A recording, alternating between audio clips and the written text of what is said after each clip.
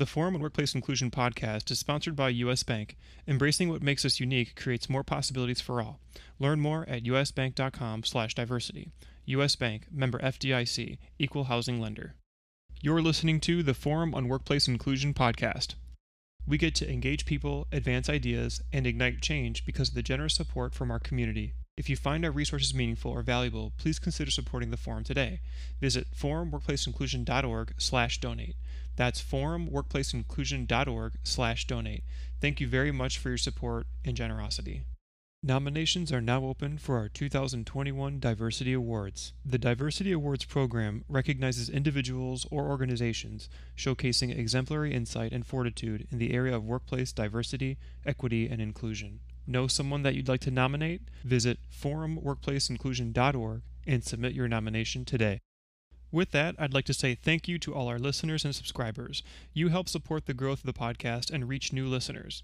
If you like what you're hearing on the Forum podcast, please consider writing a review on Apple Podcasts or wherever you listen to your podcasts. If you've already written a review, thank you. Please consider sharing our podcast with a friend, family member, or a colleague you think might find value in the content. Word of mouth is the best way the Forum grows, so thank you very much for listening and sharing. Thanks again, and enjoy the show.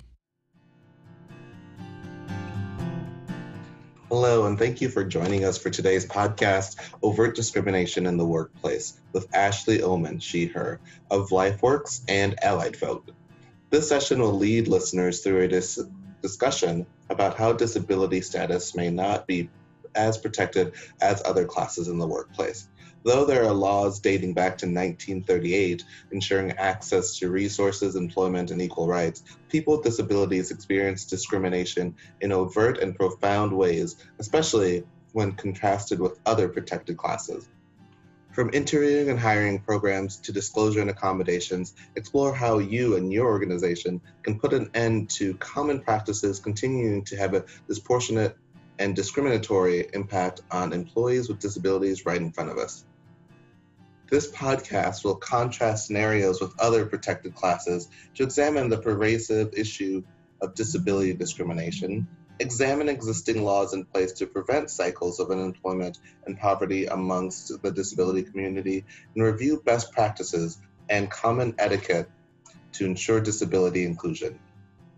Ashley Ullman, Disability Inclusion Manager at LifeWorks and also founder and inclusion consultant of Allied Folk, guides partners through evidence-based best practices product development and progressive thought leadership. From large corporations to individual allies, she transforms strategic business initiatives and advances equitable community spaces.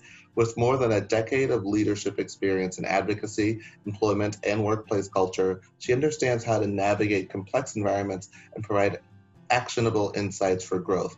Ashley strives to advance community equity through her contributions on Collective Impact Task Force and serves on a coalition of providers supporting transracially adopted youth to reinforce their development of positive Black identity.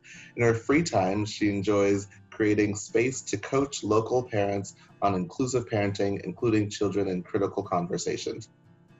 Ashley gained an MBA with a concentration on human resource management, a BA in psychology with a minor in human development and family studies, and a certification in organizational diversity and inclusion. Most recently, Ashley was selected as a Josie R. Johnson Leadership Academy Fellow and completed the YWCA's Racial Justice Facilitator Program. She is committed to inclusion as a means to advance human rights for all people in all walks of life. Well, hello, listeners, and thank you so much for joining me today. As Ben mentioned, my name is Ashley. I identify with she, her pronouns, and I am a Black neurodivergent woman from Minneapolis, Minnesota. My professional journey with a learning disability and the ways in which my mind interacts with the world around me is one of the reasons why I am so passionate about this topic. I know firsthand what it feels like to be misunderstood, underestimated, and counted out. And for that reason, I hope I'm able to make this message connect with you all on a personal level too. The topic of this episode is disability employment law through exploration of compliance and how inclusion goes beyond policy. Together, we'll uncover some of the ways ableism shows up on the job. Before the end of our time, we'll contrast scenarios with other protected classes to examine the pervasive issue of disability discrimination, examine existing laws in place to prevent cycles of unemployment and poverty amongst the disability community, and review best practices and common actions to ensure disability inclusion. My goal is that every listener will leave feeling determined to uproot problematic areas in their own workplace to end the legacy of ableism and disability-based discrimination. So, to kick it off, let's begin with reflection. I'm going to ask you a few questions. These are about you and your experiences in the workplace. Say your answers out loud if you can. First, have you ever worked with a colleague with a disability? Have you ever had a supervisor with a disability? Do you know about accessibility at your workplace? And last, do colleagues talk openly about their disabilities at work? These are all important to note because they are questions that start to unravel the degree to which ableism has permeated our own workplace. How many questions were you able to answer yes? More critical to consider is what is happening to cause so many of us to answer no to working with or being supervised by people with disabilities. And then digging in even farther, isn't it strange that we don't often think or talk about disabilities on a consistent basis, considering that 1 in 4 US citizens have a disability? By the way, in case you weren't aware, that 1 in 4 stat includes apparent and non-apparent disabilities, such as depression, ADHD, and chronic health conditions. Thank you so much, Ashley. It's so important to take time for reflection before beginning an important conversation, especially one on something that affects so many people, myself included, with a non-apparent disability myself. Can you talk a little more about some problematic ways that discrimination or inaccessibility impacts people's lives? Absolutely. So simply stated, there are tremendous gaps in the landscape of disability employment. For example, taken from data gathered nationwide in 2018 for the American Community Survey, these are some of their staggering findings. For education attainment, 15% of people with disabilities have a BA or higher bachelor's degree, or higher compared to 30% of people without disabilities. In the area of employment, 37% of people with disabilities are employed versus people without disabilities who are employed at a rate of 80%. The average household income is $46,900 per year for people with disabilities versus $74,400 per year for people without. Wow. I know. And then finally, regarding poverty, 26% of people with disabilities live below the poverty line versus only 10% of people without. So to recap, people without disabilities are 2 times more likely to attend college and 2 times as likely to be employed. On the flip side, people with disabilities make approximately $28,000 less per year and are more than 2 times as likely to live below the poverty line. So likely, Ben, you find the data as upsetting as I do, and I can promise that the more you dig, the more you'd find. For me, of the hardest hitting notions, attitudinal bias is the highest reported and most significant barrier to attaining employment. So to be clear, not a person's real or perceived limitations, but what other people think of them. Wow, you're right. That is really upsetting data, like mind-blowing. But how's this even possible? I know there are laws in place to prevent this. Can you give an overview? Yeah, of course.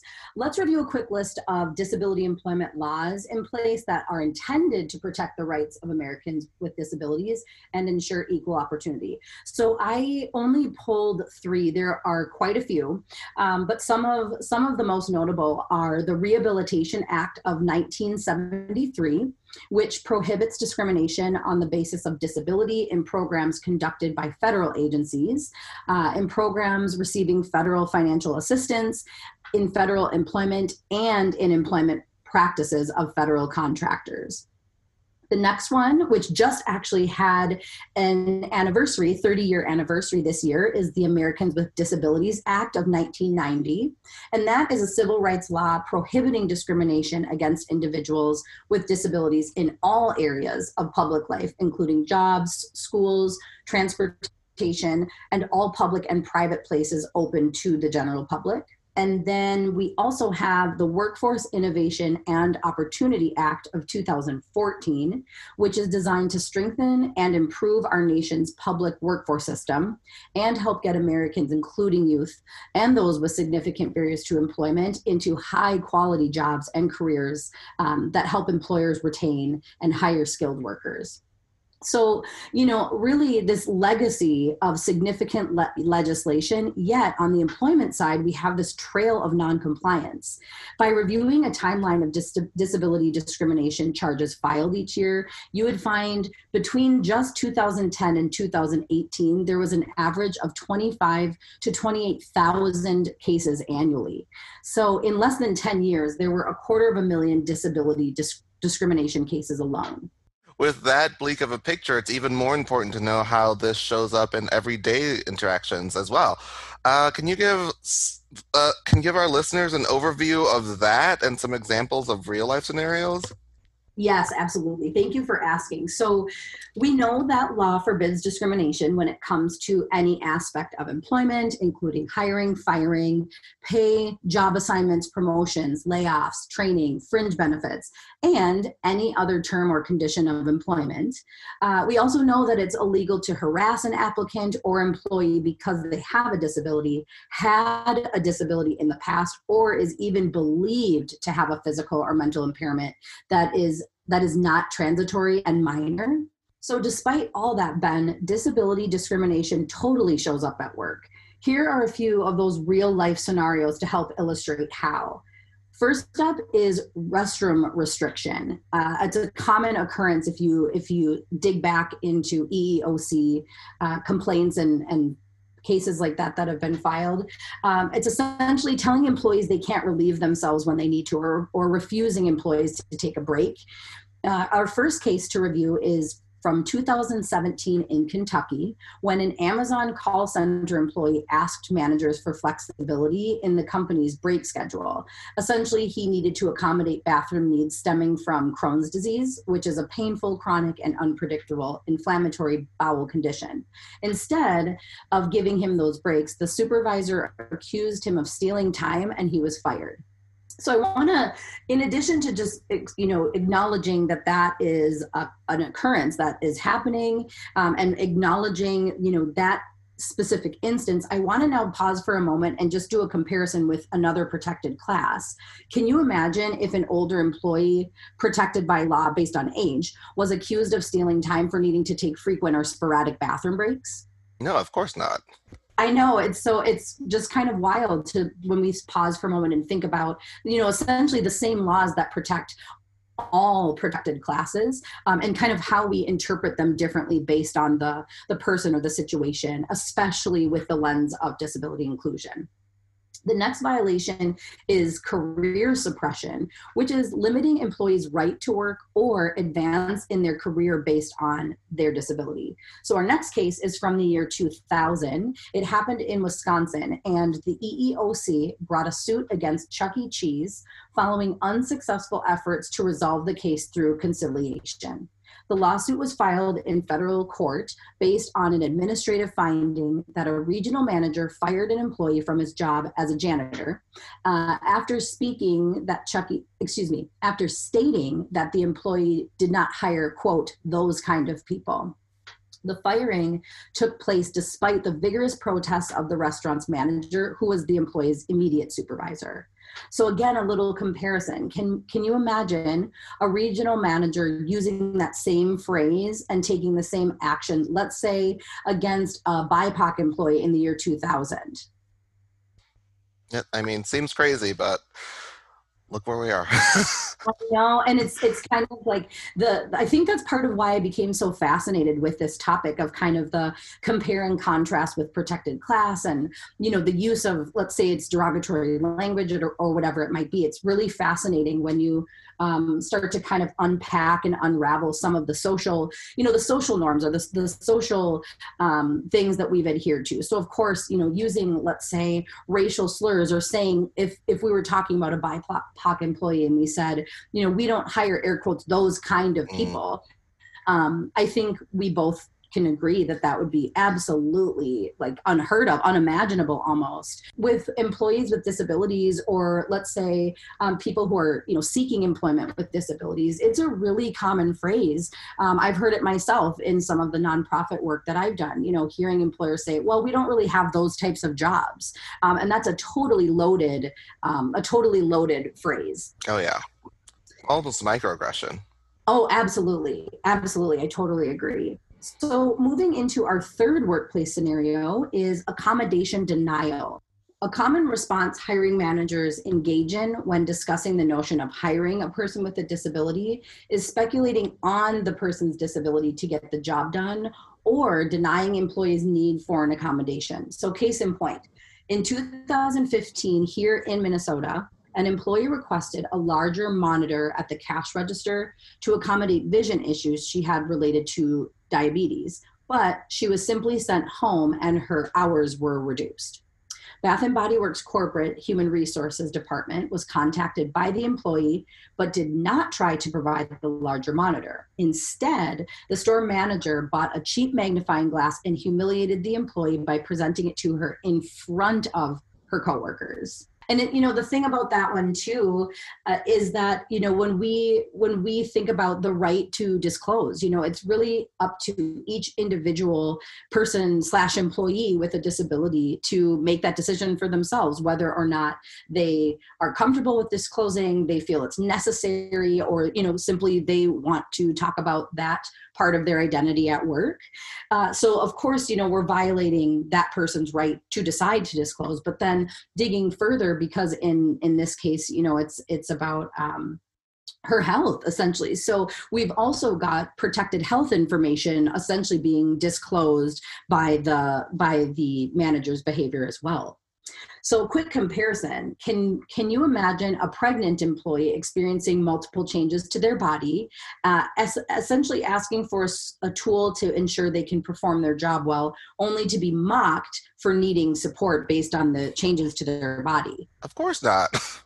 No, it's like, this started as a project, and since then, I have to be honest with you, Ben, it's turned into this fascination with, how can we essentially have a law or multiple laws, protecting the rights of employees and who they are and who they bring, to work. And we say statements as, DE&I leaders about how we want people to bring their whole selves to work, and we want, people to feel like they belong at work. But I think it's really, really important for us to understand how much nuance there is in essentially like the everyone's at the workplace or within the workforce's ability to adhere to those norms, or to, uphold those beliefs or those kind of mantras, depending on the employee that we're talking about.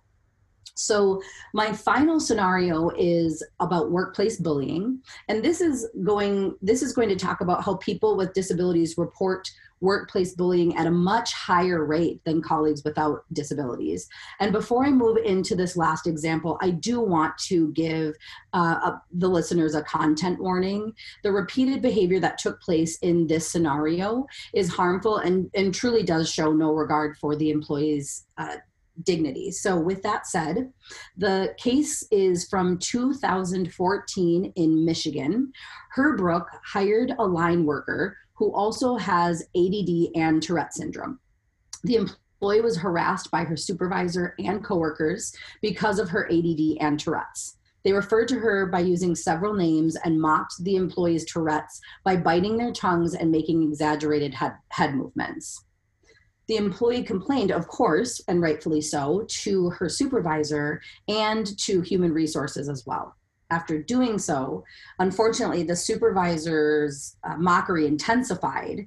That person sped up the conveyor line where she worked to make her job more difficult, began to follow the employee during bathroom breaks, began to time the person's bathroom breaks, and berated the employee for wasting time.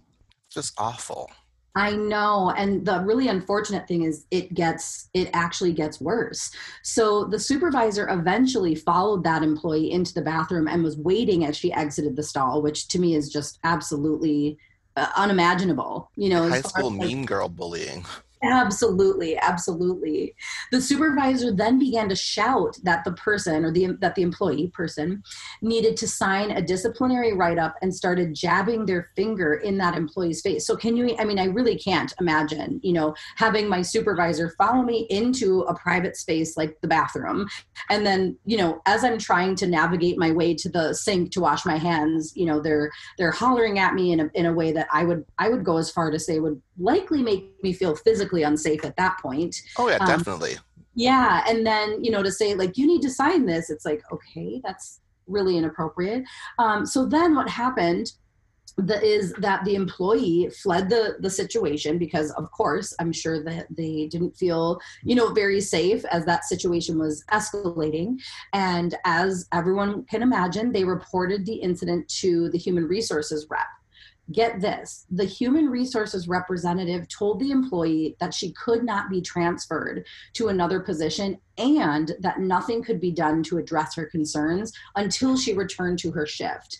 So basically what happened in the end was because of the intolerable working conditions, the employee just resigned that day. That's so just heartbreaking. I know. And the thing for me, Ben, is that it's 2014, right? Like we're not talking about, I don't know, 30 years ago or 40, 50 years ago. I mean, this is like really, really, really recent. So in 2014, the culture in this workplace was so fractured that this employee who simply just wanted to work was treated as though their value was absolutely meaningless. This example obviously doesn't really need a comparison to point out how drastic the allegations are or how overt the discrimination was. So instead on this one, I would like to ask Ben, you and the listeners to ponder this. How long do we think it took for the workplace culture to get to a place where this behavior was accepted at so many levels within the organization?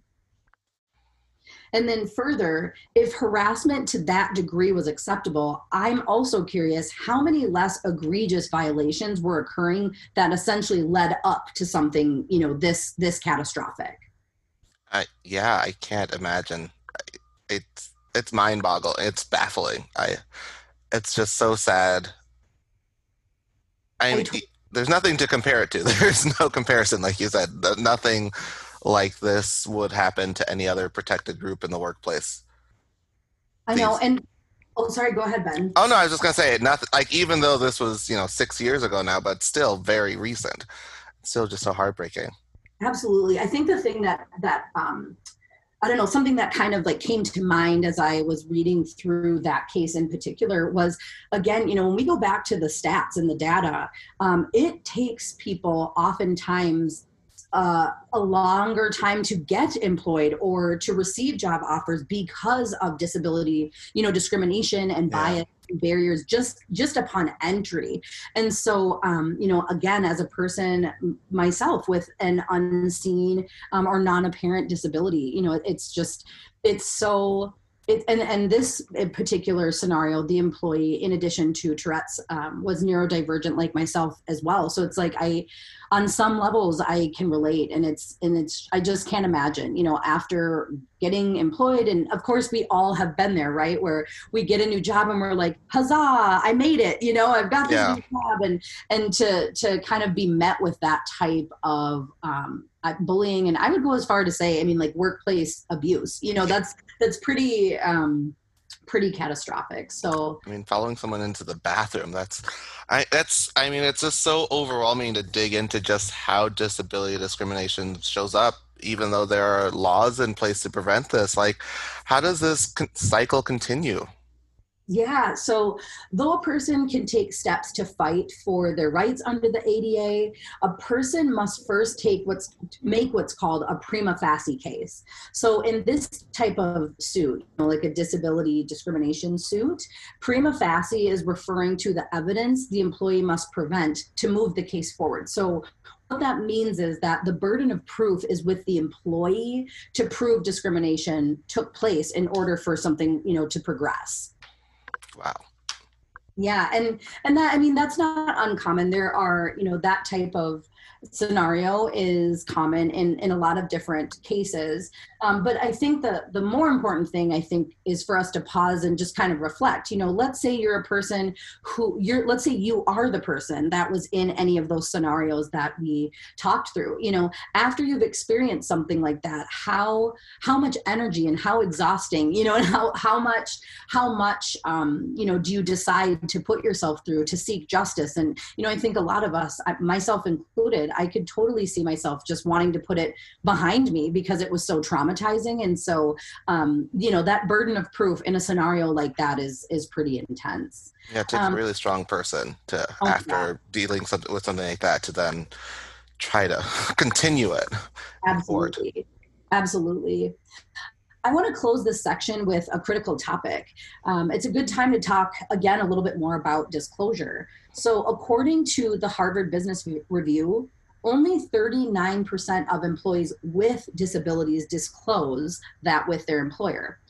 Based on the cases that we just reviewed, I think we can begin to draw our own conclusions as to why a person may not want to disclose their disability at work.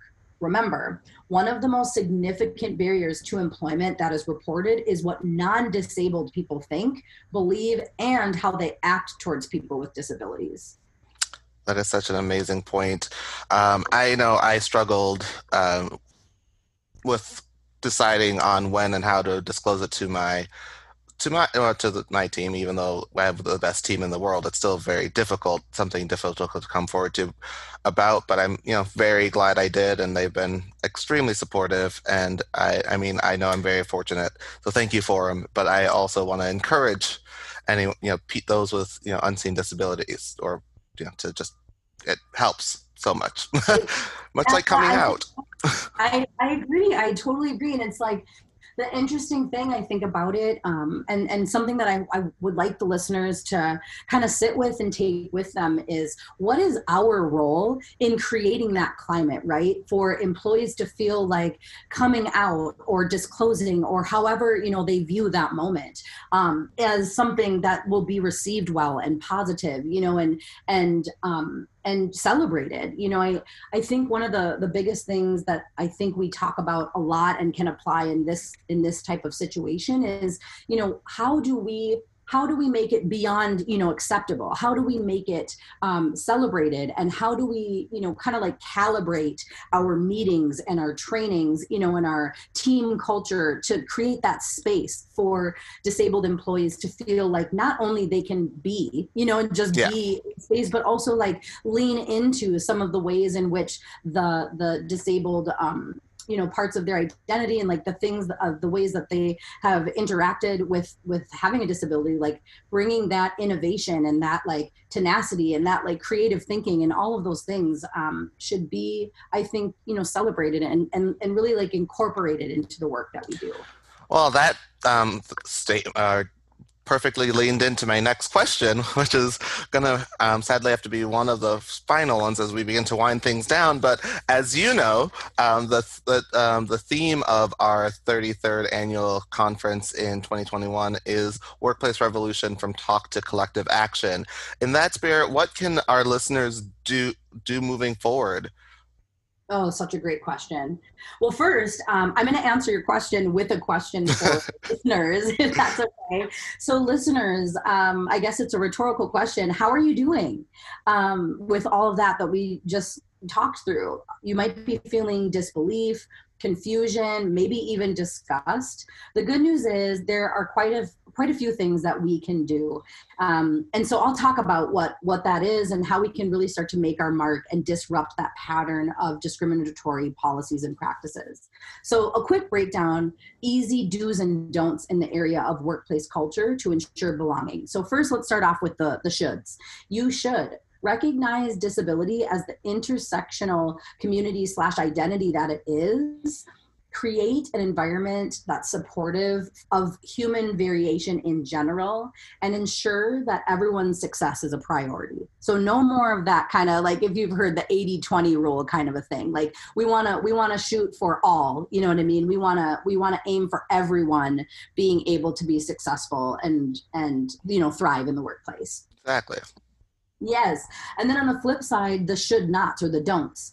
don't use fluffy language that essentially makes it comfortable for non-disabled people to use. So an example of that would be like special abilities, or we hear all sorts Oh, of yeah. terminology, and that's not to like downplay the intentions of why groups like that or labels like that, right, or groups like that might be in existence. But I think the really important question, if you work in a place that has something like that happening or in place, who created that label? Was it people / employees with disabilities themselves, or was it non-disabled employees that essentially created that fluffy, more comfortable terminology, which is essentially like, it's a signal that you're not comfortable yet to talk about disabilities and having disabilities exist at work. A couple more don'ts. Don't separate working space or assignments based on ability. So for example, like all of your employees, let's say it is with an apparent or seen disability, should not be in a specific place. Or, back to the comment I made earlier about that kind of work, air quotes, Yeah. that type of work. Don't have that type of work only be for certain types of people. There shouldn't be jobs or titles or tasks based on, people's ability or disability.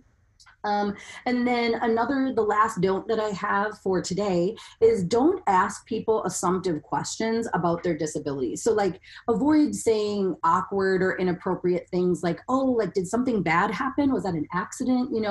I suppose having ADHD, it's like really hard, to concentrate. It's like, that's really not something, it's not the employee or your colleague's job to inform you. That's totally something we can Google, Exactly. if you're curious. So those would be some of my don'ts. And then remember those 4 questions that we reflected on at the beginning. Here are a few tactical things that listeners can do that are targeting those areas that I was getting at. So the first question was, have you ever worked with a colleague with a disability? So going back, if you answered no, check in with your workplace about your recruiting and your hiring practices and policies.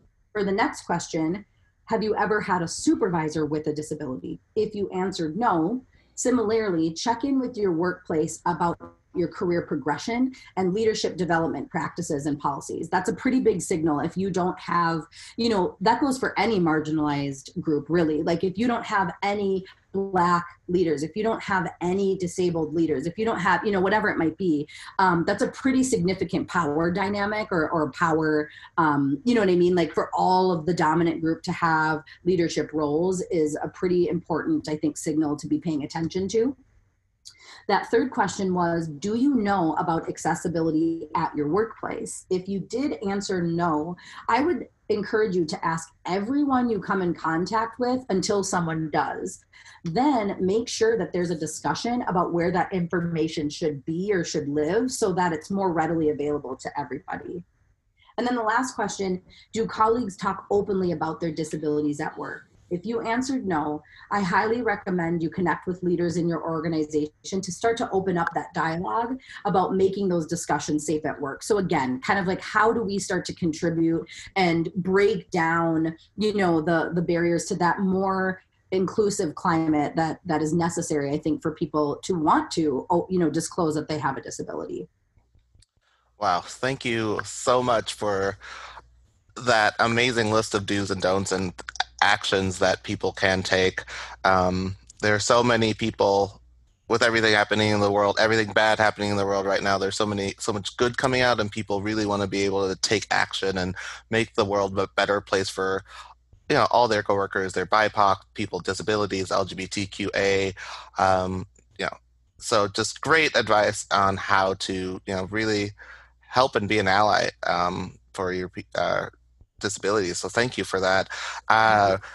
I mean, I hate to do this, but I have to ask my last question because this has been such a great conversation. Are there are there any resources you'd recommend for listeners in addition to the great list of do's and don'ts and things to do you already provided?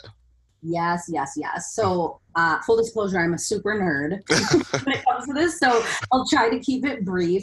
Oh, and also full disclosure, we will be posting this list as well. So, Oh, I love that. That's I'm that yes, spread it far and wide, please. yes. There are all sorts of free resources available that help employers get caught up in this area and then stay on track with workplace accessibility and disability inclusion. So since you're posting the list, I'll just run through them quickly. We've got the Job Accommodation Network, the Employer Resource Assistance Network, the Society for Human Resource Management. I'm sure a lot of the listeners are probably pretty familiar with that one. Yeah. Yep. The Office of Disability Employment Policy, proposed public right-of-way accessibility guidelines. And then the last one that I listed is the Department for Education and Economic Development.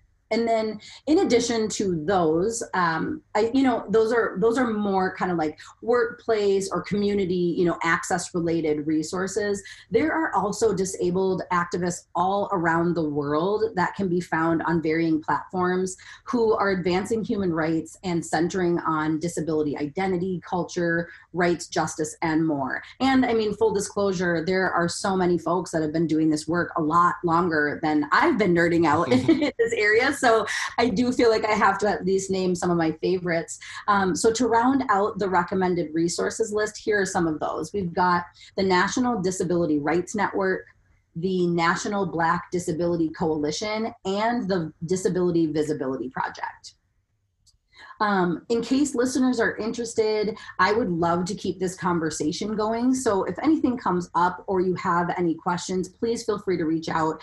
Ben, if you wouldn't mind sharing my contact info in the show notes with those resources, that would be awesome. Oh yeah, we'll definitely be sharing that, and I will be including it in my closing. Very cool. Oh, very cool. Well, I would just like to thank everyone again for joining me today. And in closing, people with disabilities have been effectively segregated from participation in the workforce, proven by their rate of unemployment being at least twice that of the remainder of the U.S. population, and that's across all 50 states. We just reviewed today that there are laws in place, but compliance with those laws only scratch the surface of disability inclusion opportunities for businesses to explore. This session opened direct and critical dialogue about compliance and accessibility with an audience of professionals that I truly believe are most likely to influence that meaningful change. So from now on, I encourage you to move forward in the workplace with this knowledge, a hunger for more information, and enough confidence and audacity to make aggressive and necessary advancements in your own workplace and in the area of disability inclusion.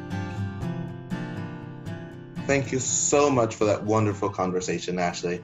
If you would like to learn more or continue a conversation yourself, please feel free to contact Ashley at aullman@lifeworks.org or visit her at www.lifeworks.org/community. You can listen to more episodes of the Forum Podcast at our website, forumworkplaceinclusion.org/podcast, or find us on Apple Podcasts, Spotify, Anchor, and Stitcher. Thank you again for listening. Have a great day. Thank you again for listening to the Forum and Workplace Inclusion Podcast. Don't forget to subscribe to our podcast to get updates and the latest episodes. Also, tell us what you think by reviewing our podcast. We'd love to hear your feedback. For more information, visit us at forumworkplaceinclusion.org or search Workplace Forum on Facebook, Twitter, and LinkedIn. Thank you very much and have a great day. The Forum on Workplace Inclusion podcast is recorded at Augsburg University in Minneapolis, Minnesota. One of the most diverse private colleges in the Midwest, Augsburg University offers more than 50 undergraduate majors and 9 graduate degrees to 3,400 students of diverse backgrounds at its campus in the vibrant center of the Twin Cities and nearby Rochester, Minnesota location. Augsburg educates students to be informed citizens, thoughtful stewards, critical thinkers, and responsible leaders. And Augsburg education is defined by excellence in the liberal arts and professional studies, guided by the faith and values of the Lutheran Church, and shaped by its urban and global settings. Learn more at augsburg.edu.